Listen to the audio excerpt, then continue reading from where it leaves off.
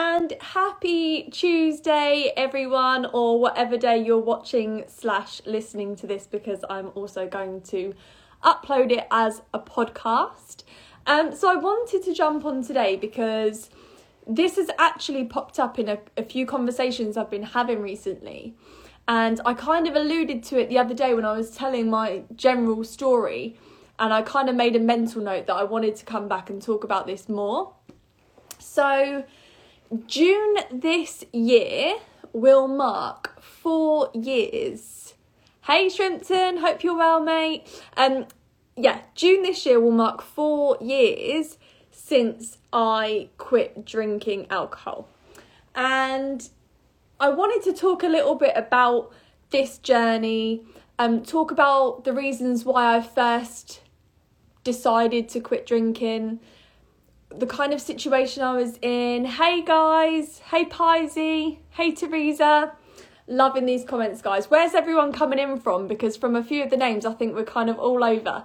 So 4 years ago, in fact, let's talk about my relationship with alcohol before I actually decided to stop. So it was kind of a bit of a slippery slope, and I kind of ended up in one of those, you know, when you just wake up one day and you're like, Pisey's coming in from Scotland, love it. When you're like, how did I get here? And it was when I was telling my, what was I talking about?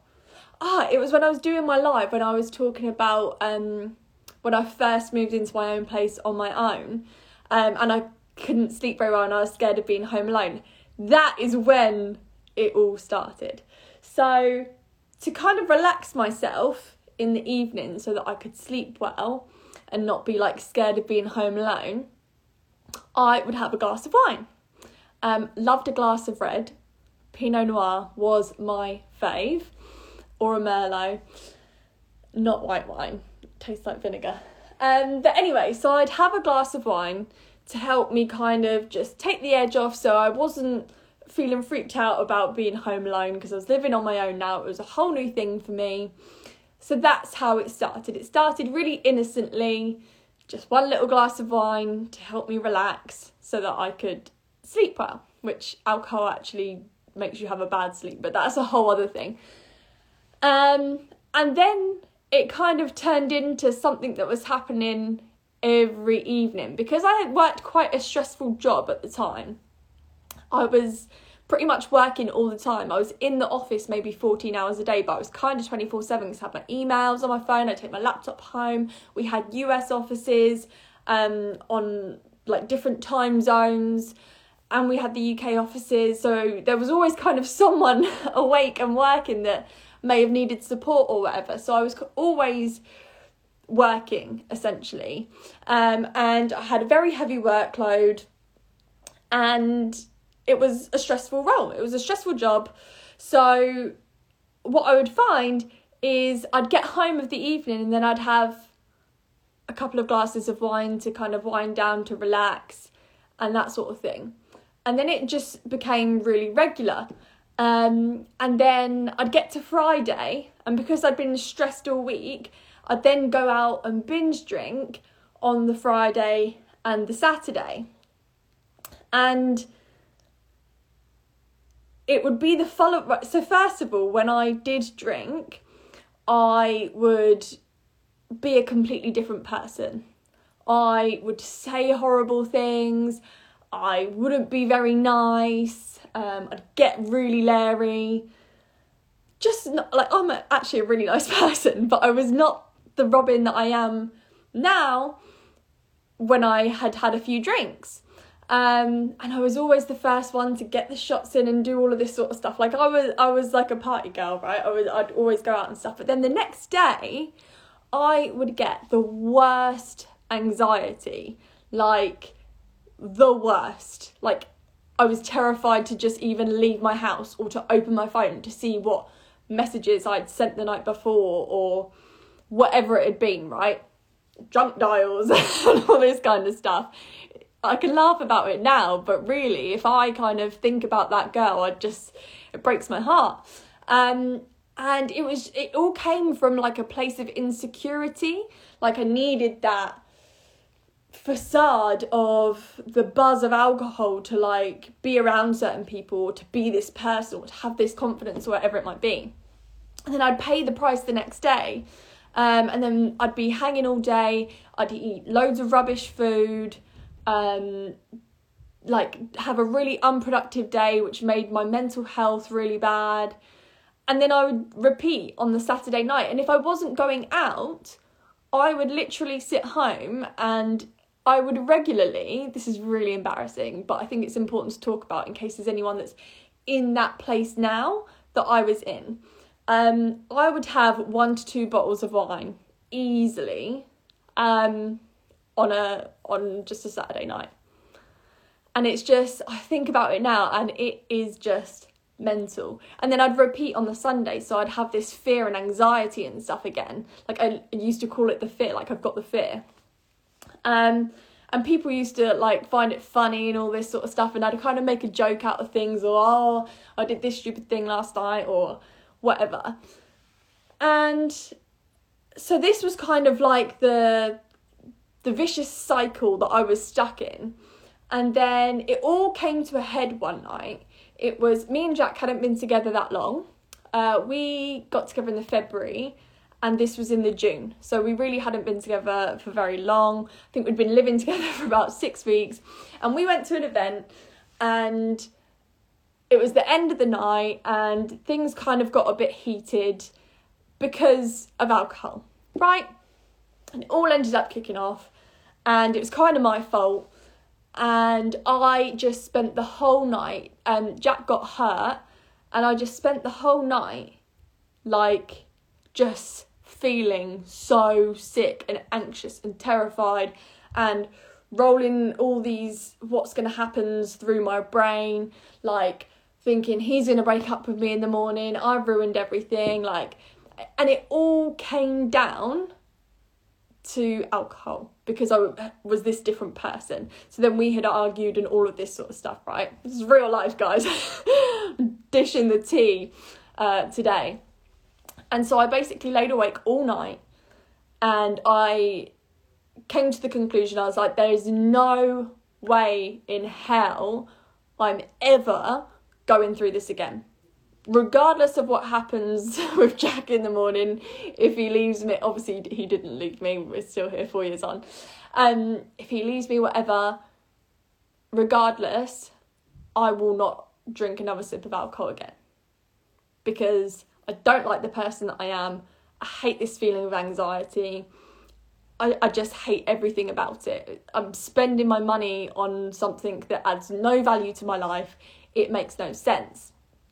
So then the next day was actually, funnily enough, my first ever Herbalife training event. So I just started this business in health and wellness, and it was my first training event, and I turned up hanging out my arse.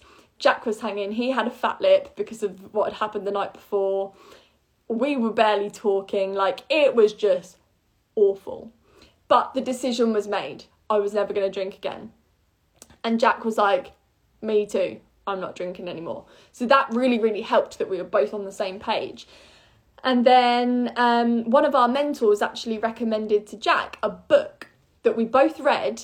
And if you're someone that maybe is relating to anything that I'm talking about today, or you've just not read it and you like the sound of it, it's a book called Kick the Drink Easily by Jason Vale.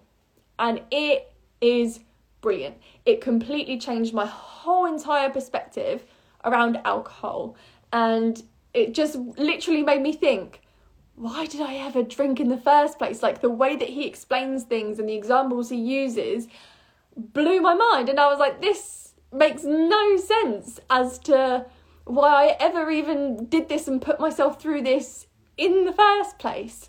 So it's a really well written and clever book that really gets you thinking about alcohol and the part it plays in our life, and putting things into perspective and just kind of flipping your thinking a bit to make you think in a different way about it. And so yeah, June this year will be 4 years sober. Disclaimer, I have had like the odd glass of fizz, like at Christmas I had half a glass of Asti. Crazy. But for the first couple of years, I did not touch one drop. And I rarely do, apart from maybe that odd tiny bit. And yeah, it's one of the best decisions that I've ever made, because that girl who I didn't like, who came out after a few drinks, has not been seen for 4 years, and she was a total bitch. So good job, she's kind of been shut away. And I'm just so much more mentally clear and confident in myself. And anxiety, like, I've struggled with anxiety my whole life, but so much less anxiety, just night and day about how I feel. Now I'm like, on a weekend, I'm in bed by bloody 8 o'clock.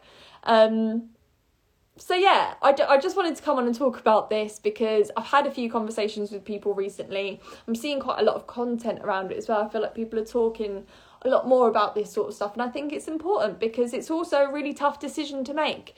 And if it's something that you're thinking about doing yourself, just know you're going to face some criticism, and you're going to face some people that don't quite understand and that are unsupportive of your decisions.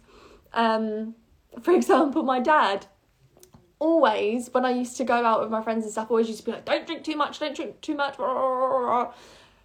And then I stopped drinking, and then he was like, oh, go on, you can have a drink. Opposites. Hey, Ladrick. Oh, absolutely, the greatest feeling. Thank you for your support. I really appreciate it. So yeah, so you will face opinions, and you'll face people thinking you're crazy and all this sort of stuff if this is something you decide to do, because it isn't the social norm. And the first year, I would say, is the hardest, because the people around you are adapting, especially if you're a party girl or party boy like I used to be, and you were normally the one getting the shots in and necking the drinks and the fun person or whatever. That takes some adapting for both you and the people around you. But if you like yourself better for doing it, like I now do, who cares what anyone else thinks?